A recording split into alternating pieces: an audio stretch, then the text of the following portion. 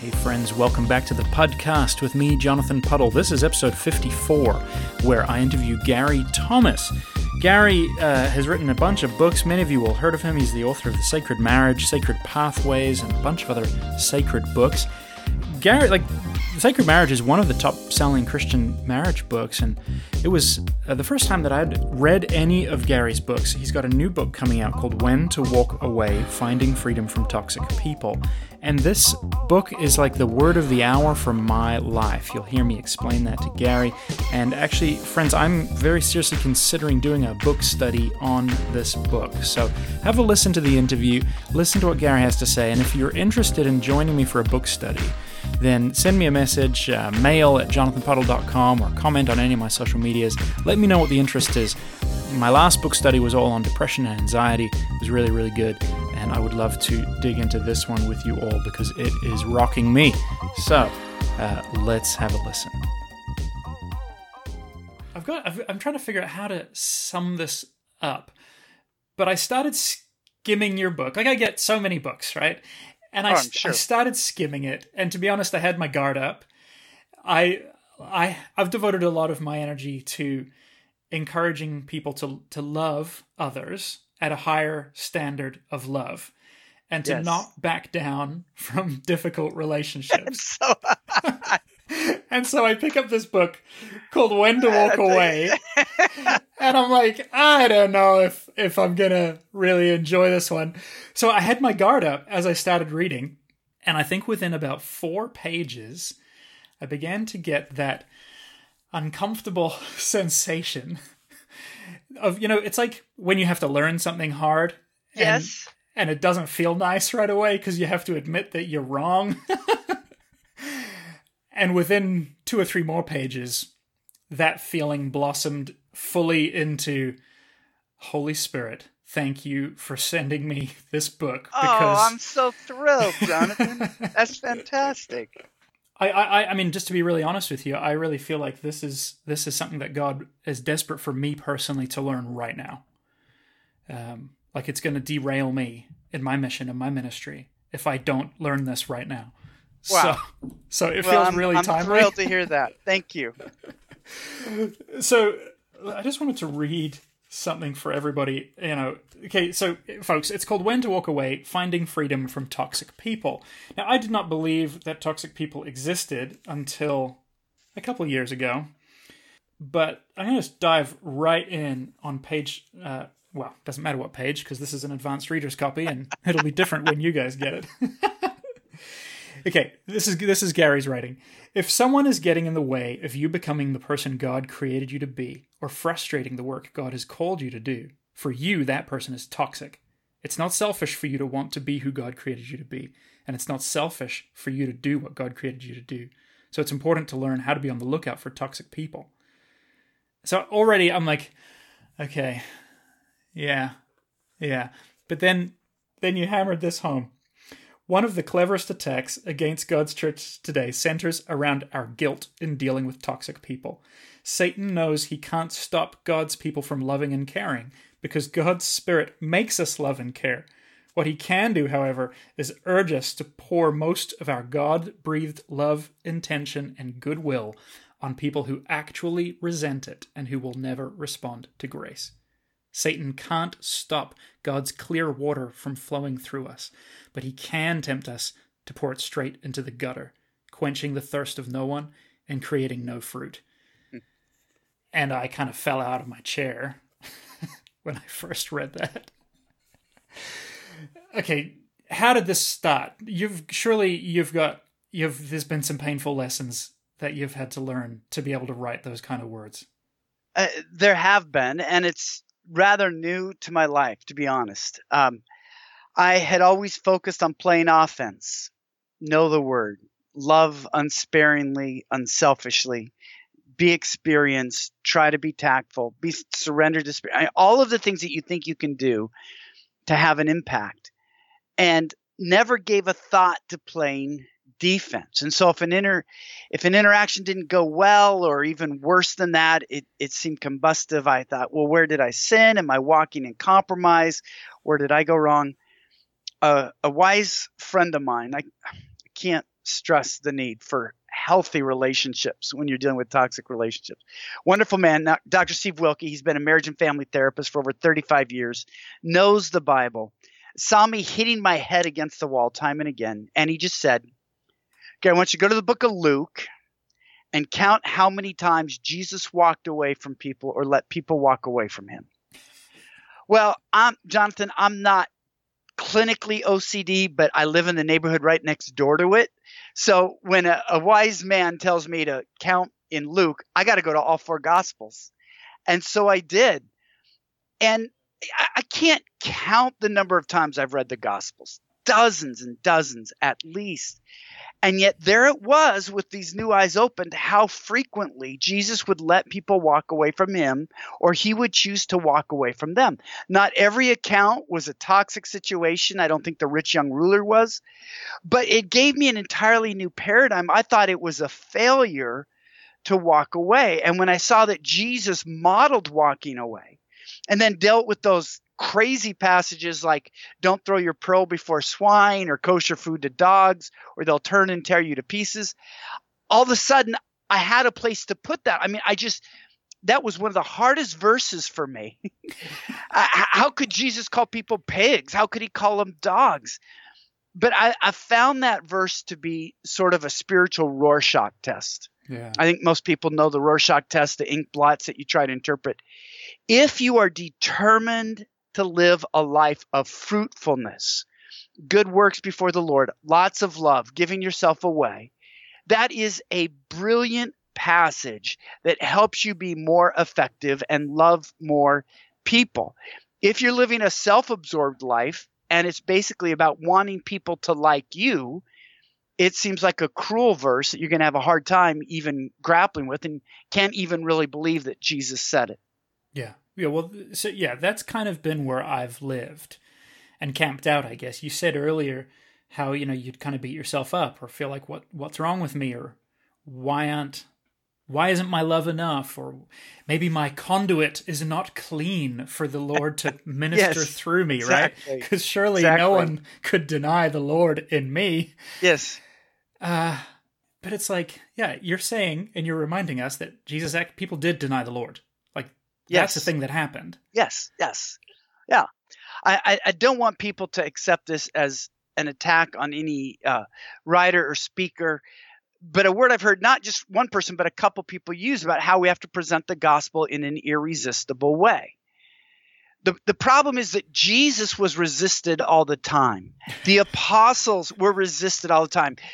The apostle John was resisted and banished to an island. The apostle of love was resisted. And so we've got to get away from this. There's something wrong with us that if people resist the gospel. Jesus told us it would be. And then what does he say? When they don't receive what you have to say, stay there till they keep hitting you over the head. Stay there because another 5 years of unfruitful ministry will prove your perseverance. He said, no, shake the dust off your feet and find somebody who wants to listen.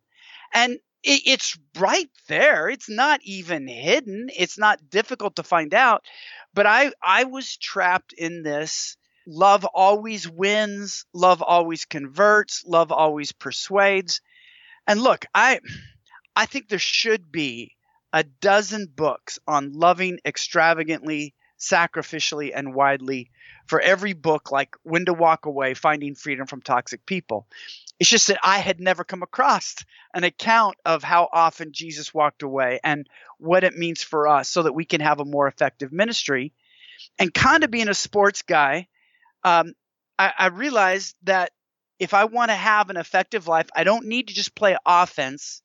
Sometimes I need to play defense. And I don't want to make some cultural stereotypes, you being up in Canada, but it seems to me hockey is 95% defense. So, I mean, you can make those cultural stereotypes all you like. Well, I went to grad school in Canada, and my oldest daughter did 4 years at Trinity Western in Vancouver. And so a large part of my income has gone to Canada, even if I wasn't born. But thank you for that. Appreciate that. It opened up a new paradigm. And here's where I think part of it comes from, Jonathan, is that I grew up with a view of holiness that was avoidance. Hmm. I define my holiness by what I don't do, what I don't say, the hurt I don't cause, the offense I don't give. There is an aspect of self-denial to holiness. I don't think you have to go either or. That's a trap. However, when I look at Jesus and when I look at Paul, it was about fruitfulness, not avoidance, that we should be producing good fruit. Paul talks in the pastoral epistles, Timothy and Titus, about being devoted to good works. And Jesus had that famous word parable picture where he went up to a tree that didn't produce fruit, and he cursed it. And he said the parable of, if that tree doesn't produce fruit next year after it's been fertilized, we're going to throw it into the fire. Jesus said, pray to the Lord of the harvest. We need more what? Workers. We need more workers. And so it was just a new paradigm that if I'm focused on Matthew 6:33, seeking first the kingdom of God, not my kingdom, but how does God want to use me to build his kingdom? And then a key verse, 2 Timothy 2:2. And the reason that's so crucial is that Paul is talking to a young person in ministry. So here's my experience. Here's how you can have the best life. You need to find reliable people who are qualified to teach others and who will faithfully pass that word on. And so I'm to be about building God's kingdom, and part of that is a search for reliable, some translations use the word faithful, people. That gives me the paradigm to walk away from toxic people. Paul doesn't say, find the kooks, find the toxic people. You're the only one that can show yourself to be the hero by breaking through. He says, no, you've got to reproduce yourself. Find reliable people. And then all throughout Jesus' life, I saw these encounters where if somebody would respond to him, Jesus was so generous with his time. When they told him to leave, he left. A famous case, you remember, don't you, the time when Jesus cast demons out of a man and sent him into the pigs? Of course. And the pigs run over the cliff. And the people are appalled. I mean, their business is gone. They can have a fire sale on pork chops, but in 2 weeks, they're in trouble, right? There's no freezers back then. And so they're so upset, and it's so moving to me because, we read the New Testament today, and I just wonder how many of your listeners, if I were to ask this, I get an email every week about the biggest things coming through Houston, Texas, where I live, the biggest acts. What if I open up my email one time, or your listeners open up an email, an events email? Jesus Christ is coming back in the flesh for 2 nights. You can hear him. You can see him. You can ask him questions. You get to watch him. You're not reading a book about this. Is what would we pay for that ticket? What would we charge? I mean, I think most of us would say that's where I want to go. So these people had that, and they saw what happened. He freed a man filled with demons, and they said, please leave.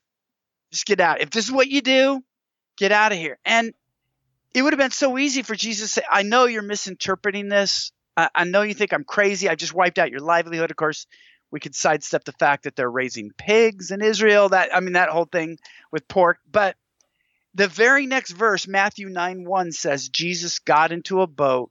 He didn't walk away. In that case, he sailed away. He left. They said, leave. He left. And that was just never in my vocab. That would have been a failure. Yeah. And when I realized it wasn't a failure to Jesus, it was a pattern, I began to look at ministry more like, and this might seem like a severe analogy, but it was helpful for me, a battlefield surgeon performing triage. Sure. You're only going to work on those who have a chance of making it. And I think it's that urgent. There's this urgency in Scripture. Of course, in the book, I have time to give. Every New Testament author talks about the time is short. We need to be busy. And I think we need that same urgency where we're like, okay, this person I could spend a lot of time. I don't think it's going to do any good. And if I spend 2 hours on this person and it doesn't do anything, I might be able to affect 3 other people in a positive way. We need that sense of mission, Jonathan. We need that sense of time. Not because if your listeners are thinking, but I'm not that wise, I'm not that important. Your mission to build God's kingdom is the most important mission anybody lives. More important than a prime minister or a president, more important than somebody getting ready for the Super Bowl or the World Series. And it's not because of you, it's because of the Holy Spirit within you. It's because of the truth of God's word.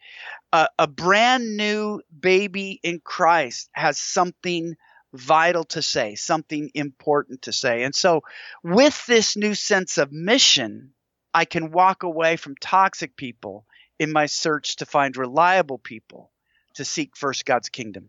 Yeah. I like, okay, that the analogy of the triage is actually quite helpful for me as well, because I think some people could hear what you're saying and they're going to hear maybe this well-worn kind of evangelical, the time is short, we must work, which for a lot of people has produced a very toxic spirituality that's very, very driven, very works focused. Like if you're not winning every soul tonight, they're all going to burn and you're going to have to face God and feel super terrible. Now, I know from your other writing that you have a real value for process, for time, for even the mystical work of God over the course of time. So you're not talking about every part of our life being rush, which is again where it comes back to the triage, right? Because it's like, okay, a battle surgeon is not doing triage while they're having dinner with their friends. But when they're on mission, they are ruthless about the best usage of their time. Yes. And so yes. I think that really makes sense for me, that we're going to have all these spheres of our lives where we remain slow and generous and in tune with whatever rhythms the Holy Spirit are giving us. But when we are fundamentally on mission, there's no time to waste. Like, yes. And I'm glad you said this, and maybe I'm implying or perceiving something that isn't there. I don't equate the kingdom of God simply with evangelism. I think that's a part of it, but I think it's much bigger than that. I think driving someone to chemotherapy and sitting through that with them can be building the kingdom of God.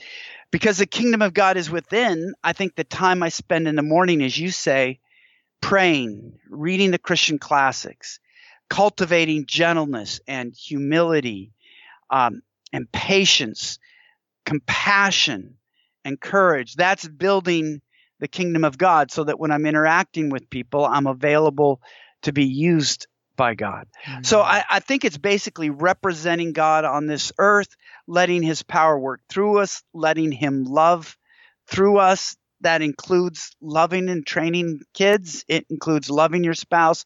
It includes being a good friend. It includes being a good child to your parents. So, if work is seen as just trying to win souls, I think that creates I see what you mean, where that could be just creating pressure. But I look at it as being who God created me to be. And what was so freeing for me about this approach, rather than adding pressure, is just seeing God. There's really no great analogy beyond God. Because in one sense, he's the general who says, I need you to reach that sector. I need you to reach that sector. You have no sense of business. I'm sending you to the art community. You can handle politics without being sane. But he's not just a general. He's the creator, right? Mm-hmm. But he's not just a creator. He works from within us. I mean, there really is no analogy beyond the fact that he's God for what it means for him to build his kingdom through us. But we see Jesus walked away for times of spiritual refreshment to work with his disciples, or he was having fruitful ministry, but he said, you know what? There are other people that need me, so I'm walking away from you because there's other cities that I need to reach. And this is what somehow I was blinded to. How often he walked away from persecution. Yeah. I was shocked at the number of scriptures where they picked up rocks to stone him, or they decided to kill him. It said, so Jesus left that region, or Jesus slipped out through the crowd. Because we think of Jesus as a martyr because he was one time. But he walked away. He didn't let people just sit there and abuse him throughout his life. He decided when to lay down his life.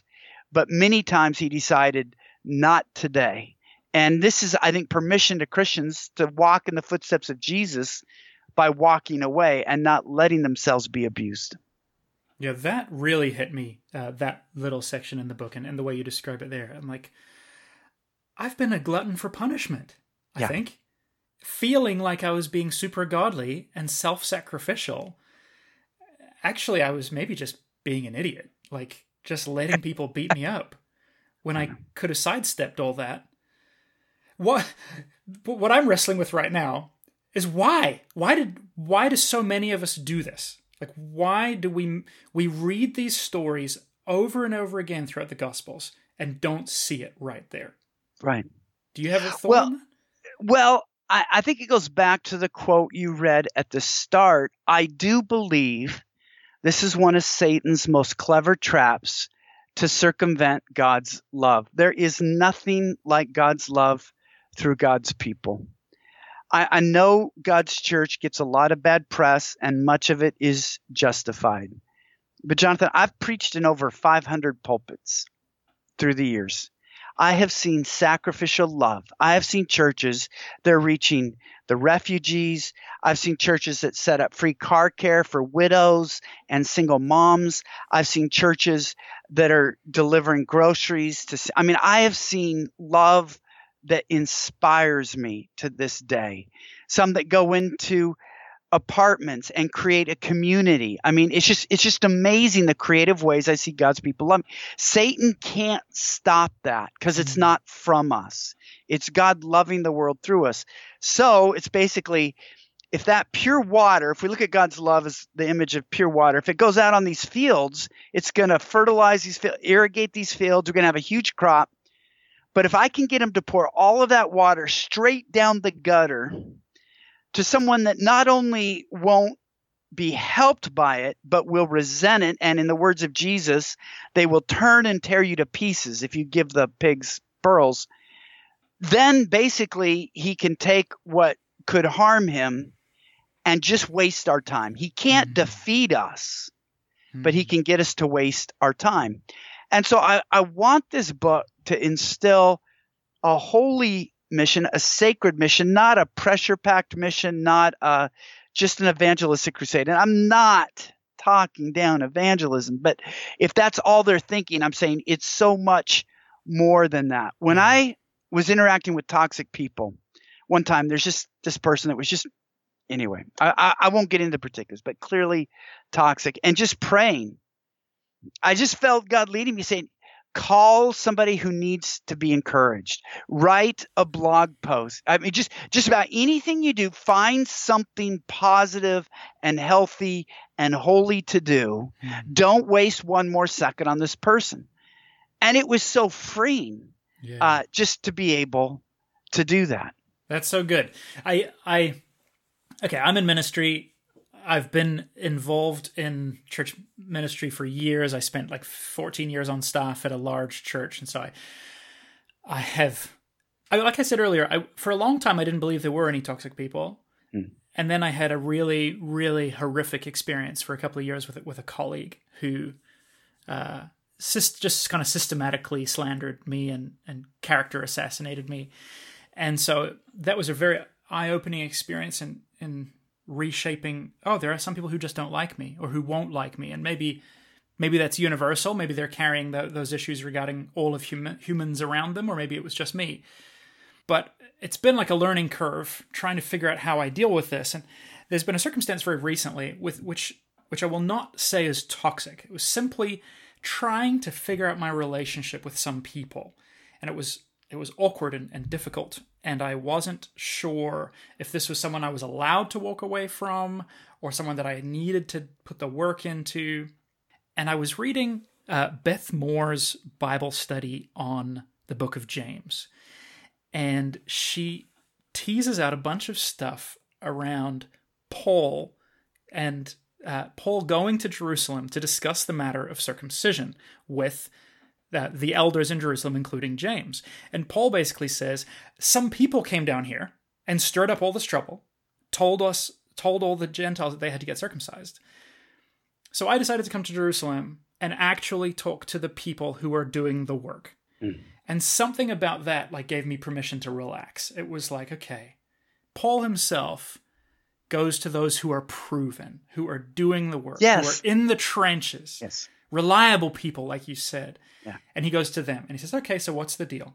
If you're not going to put this on me, I don't care about what those other people put on me. And it gave me some freedom. We have to be willing to be hated. But I would take a step back when you said the guy had an issue with you. What I found with toxic people, Jonathan, they like deceit more than they hate you. It's not even so personal. If I go way back, one of the first encounters where I was so naive, I was in an office setting, and it was so toxic in so many ways. I mean, I was just a very young man, and I just said, I've got to get out of here. And so I confided with one person. I was applying to go to grad school, in part just to get out of this office. So I confided with one guy. The guy I confided to, telling him I'm planning to leave. I'm taking the GRE test. He told another guy that I was angling for his job. Oh no. And the reality is I'm actually trying to get out of the office. And I told him that. And he's saying, he's after your job. And he was called out because the guy that he lied to and I was comparing notes. And I asked him, why? I don't even get why you would just lie. Yeah. I mean, I don't even know what the purpose. And he says, it's just something I struggle with.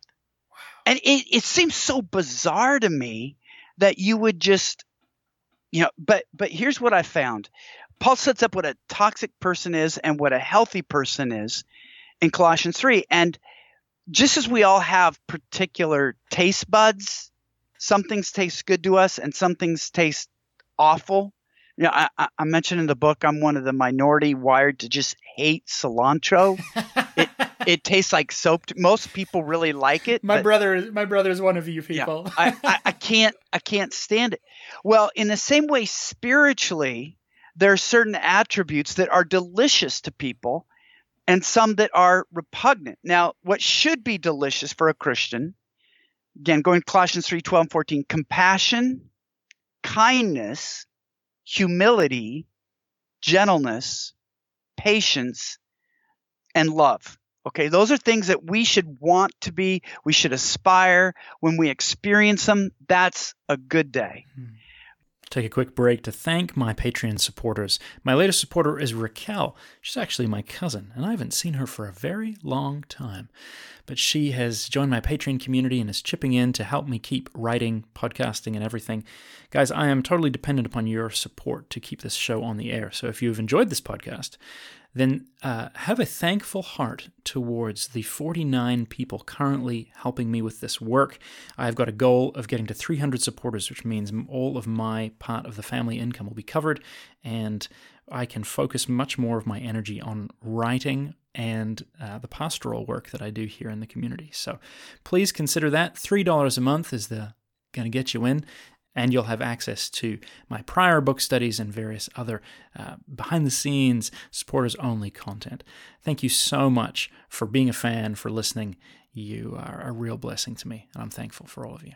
But the toxic ones are Colossians 3:8 and 9, when he says they feel most comfortable. What they find delicious is rage, anger, malice, slander, filthy language, and lying. So they're looking for a place to lie. And so for a non-toxic person, you think, why would you lie? Because they enjoy lying. Why would you pulverize? I interviewed a guy who confessed he learned all he could about restoring cars so that he could go on a website chat room and belittle and demean and humiliate guys that knew less than he did. Not to instruct them. He got a thrill out of winning and making them feel small and making them feel stupid. Well, of course, it's a 16 millimeter, not a 30 millimeter. I mean, I have no clue what I'm talking about there, but it's that kind of thing. And you think, why would somebody do that? And he would tell you today, he is so ashamed of the way he acted. So when you interact with that toxic person and he's cutting you down and lying about you, I've learned I can't make it personal, Because if I block those people on social media, go back 2 months later, they're doing the same thing to someone else. Yeah. That's the thing. They don't usually learn. They just have to find a new target. And what I'm saying to the people listening, don't let yourself be the target anymore. They like it. Let them walk away, make them focus on someone else. So how do we discern then the difference between someone who's genuinely toxic and someone we should wisely walk away from, and maybe someone who simply we're having a disagreement with, or we're just speaking a different language here, or maybe an invitation for the Holy Spirit just to sharpen us up a little bit? Yes. Yeah. It's a great question. And it's important because toxic doesn't mean difficult. Somebody could be really hurt. They could be difficult. That doesn't make them toxic. Toxic doesn't mean different. I'm 34. I'm not a type A personality. If you use the animals, I'm more like the golden retriever. I know a lot of people lose respect for me. I'm not the lion. So if I see a lion running the office, it would be easy for a golden retriever to say that person is toxic because they're forceful. But the reason I might say that is I tend to sin in being passive and letting people run over me. So I've got to be careful that I don't define myself as the healthy person and anybody different than me is toxic. To do that, ironically, is toxic, right? It makes myself the standard. So thank you for letting me say that. So a couple things that I mentioned. One is a controlling spirit is a clear sign of toxicity.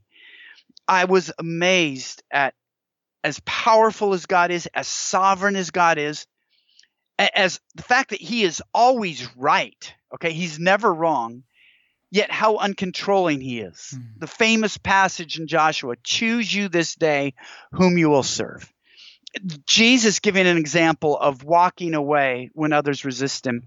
God is not a controlling God. The Bible talks about demonic possession, never talks about God possession. Even in talking about the Holy Spirit, Paul says the spirit of the prophets is subject to the prophets. God doesn't possess us the way we saw demons possess people in the New Testament. So if somebody's controlling you, that's anti-God. That's toxic. They're trying to have an authority above you that we should reserve only for God. In fact, they're acting in a way that God doesn't act. I think second is just a spirit of murder. I don't just mean stabbing us and getting our heart, but the murder of reputation, the murder of peace, the murder of sanity. Toxic people are brilliant at gaslighting. You say an objective truth and they make you feel like you're losing your mind by pointing out what's true. Months later, you'll find out it was true, but they will murder your sanity just to protect their hiding. They murder churches. I don't think there are a ton of toxic people, but you let 2 or 3 loose in a medium-sized church and it can blow the church apart. They murder offices. They gossip. They backbite. They turn people against. They murder family gatherings. They murder sleep. If you interact with them, you can't sleep at night. They murder Facebook encounters. I mean, it's just when you see somebody that's just murder. Jesus said Satan the thief comes to steal, to kill, and to destroy. And he even calls him a murderer. And then in another passage, he says malice is murder. So murder. God is the God of life. Bible begins with God creating. It ends with God creating new heavens and new earth. So murder is the opposite of God. Control is the opposite of God. And then finally, I'd go back to those passages I read in Colossians 3, that if you see somebody getting excited about rage, malice, anger, slander, filthy language, and lying, all of us may slip into 1 or 2 of those at a time, but boy, we want to repent. We usually think, I don't want to be that person. How do I get out of that? The toxic person comes alive. I love what a counselor I quote in here said, Brad Hambrick, when he said, we don't want to be doing our worst when we're at our best. But that means when you feel most alive in conflict, tearing somebody down, the murderous riposte that destroys their self-esteem, that makes them feel small, that's toxic. So basically I describe it as controlling spirit, a murderous spirit, and loving hate. Yeah. So, okay, you brought up Facebook.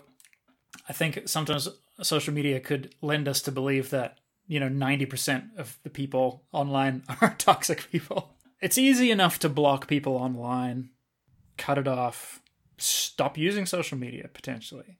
But what about real life? Like, what do we do? Well, what if your boss is a toxic person to you? Yes. Yeah.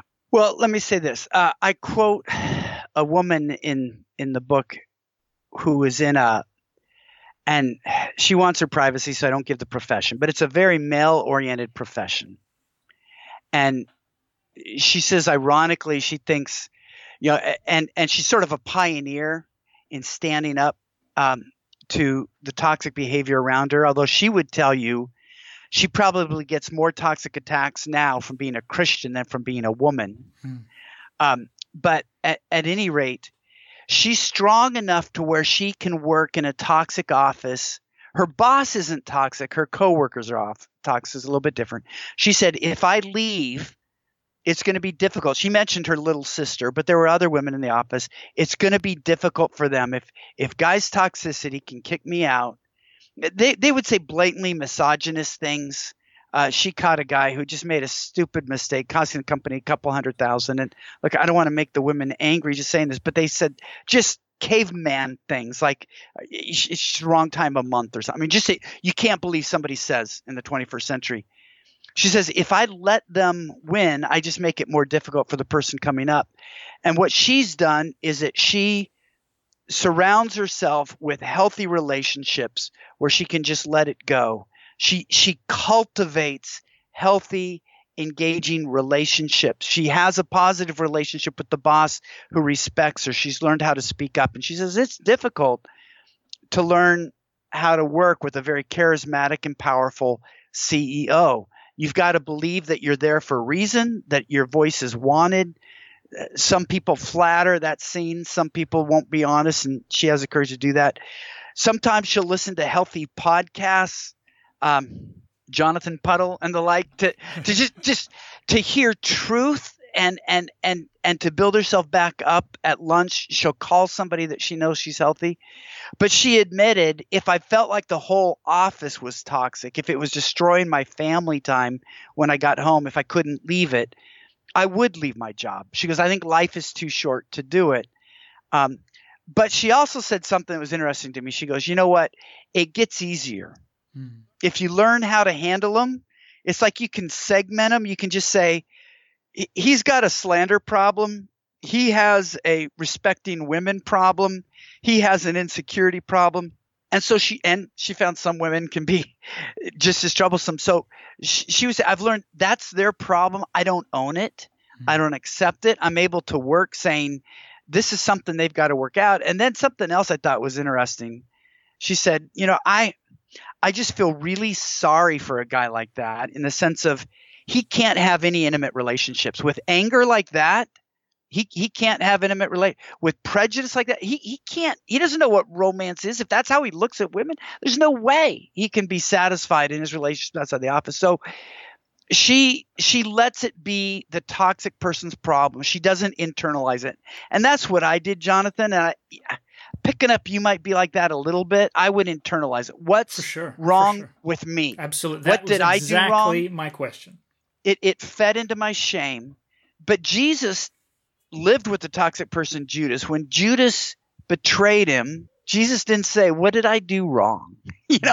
3 years, I gave him a perfect example and he betrays me. That wasn't Jesus. And so we've got to let toxic people own their toxicity. We can't own it. I think that's the only way we can survive around it. So let me just say this, and I'm sorry if I'm rambling. No, this is wonderful, Gary. I'm learning. I do think there are times, even in marriage, even in parenting, where we respect authority, but we resist evil.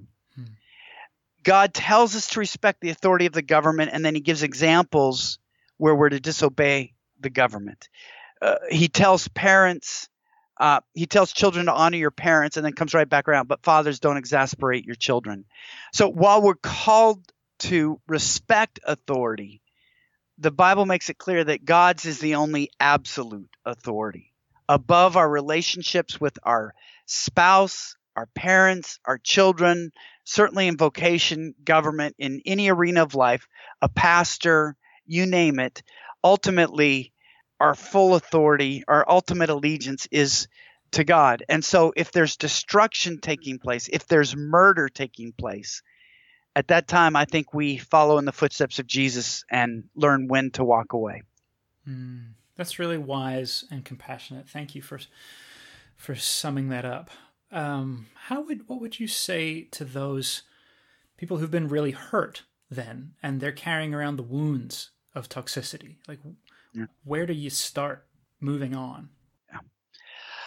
I have several passages. One I think that I love comes from the book of Jude, not a popularly known book, but is written by our Lord's brother. So there you go.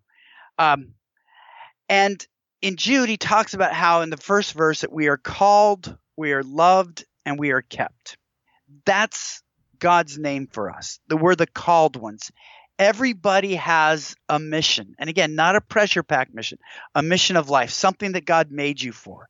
Whether it's for the literary community, the athletic community, the arts community, the business community, the local church community.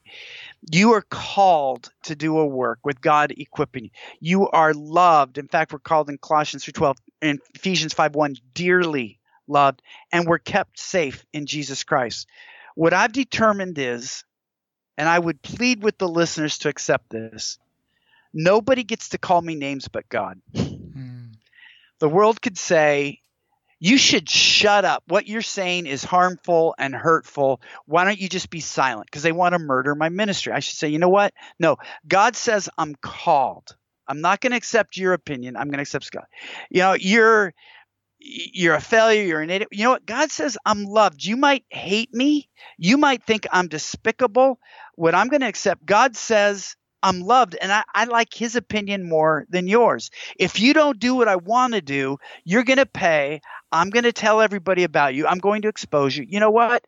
God says I'm kept safe in the love of Jesus Christ. I am called. I am loved. I am kept. That's what God says I am. So any toxic person that says you better watch out, you're despicable, you're more harmful than helpful, it's irrelevant to me, because I'm going to take the opinion of the wisest being in the universe, which happens to be my Heavenly Father. So let God define you. You see this in the life of Nehemiah when they tried flattery, they tried threats, they tried religious authority, they tried political authority, and he ends the book of Nehemiah with this: remember me with favor, my God, my God. And Jonathan, I had to get to the point where I realized it doesn't matter what that person says about me on Facebook or Twitter or in a blog or on the radio or whatnot. What matters is, Lord, am I being faithful to you? Because the fact is, God knows worse things about me than they're probably accusing me of in most instances.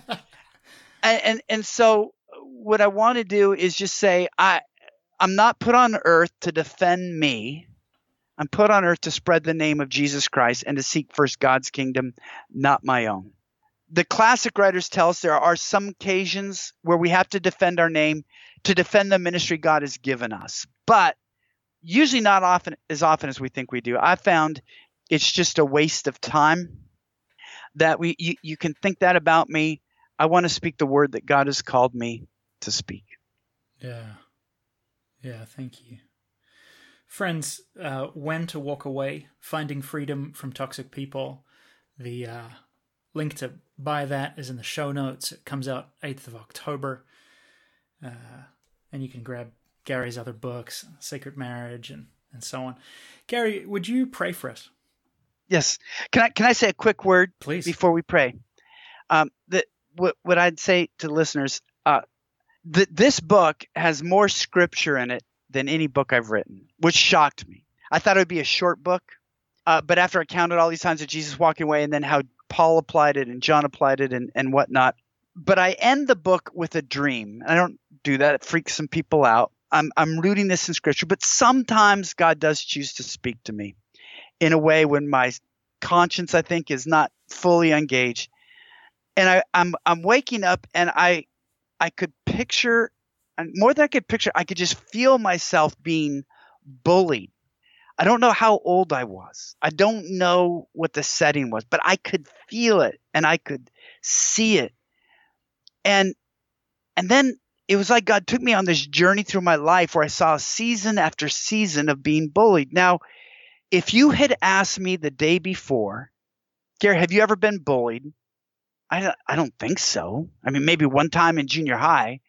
But the way I defined it, I really never thought of myself as a bullied person. And then I saw, wow, oh, yes, yes. I lacked the label to understand what was going on. And when I woke up, it was a sense of God's heart breaking over how I'd been bullied, and his wanting this book, when to walk away, to protect those who are being bullied today. Without these labels, without this understanding, without the scriptural paradigm, we leave ourselves in relationships and in situations where we're bullied, and it hurts God. That's the thing. More than it hurts me. God loves me. God loves you. If you're listening to this, if you're his son or daughter that he has adopted, it hurts him to see you bullied. So when you walk away, you're worshiping God by removing something that brings him great pain. Wow. And so for me, this book was God saying, enough is enough. My people are being bullied. Now, there may be times when we're called to give our life for the gospel. Many have throughout history. But what I felt God saying is, but not today, and not right now, and not in this. Make sure that it is a call of God and not a false sense of guilt, a false misunderstanding, or frankly, diminishing your own mission and your own importance before God and your own value to God. So that's sort of what moved me in the end, and I'll pray accordingly. Father, I believe that you are a sovereign God, that you call people to various things. And there's some that just need to hear this. Your heart has been breaking as they have allowed themselves to be abused, to be maligned. And Lord, they don't have that joy and peace of operating in the sense of fulfilling abundant ministry. Instead, they're always trying to recover from attacks. They feel like they've been on defense their whole life, in the sense of they're always just trying to breathe again from the attacks. And Lord, I pray they could just sense your call to freedom, that who you set free is free indeed, that following you could be walking away from those who are making them sick. So I pray, Lord, you would help them apply this. I pray that you would help them understand it. Lord, I pray that you would bring names to people's minds right now and say, it's time to prune this relationship from your life. This is one that needs to go. This is one you need to stop interacting with. Father, you would create much fruit, not that it would save us time, but it would help us be more focused in more effective ministry, spending the best time in the best way. In Jesus' name, amen.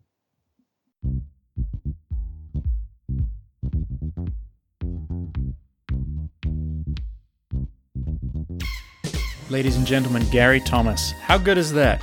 If you are interested in that book, make sure you go and pre-order it or order it. It comes out October 8th. The links are in the show notes.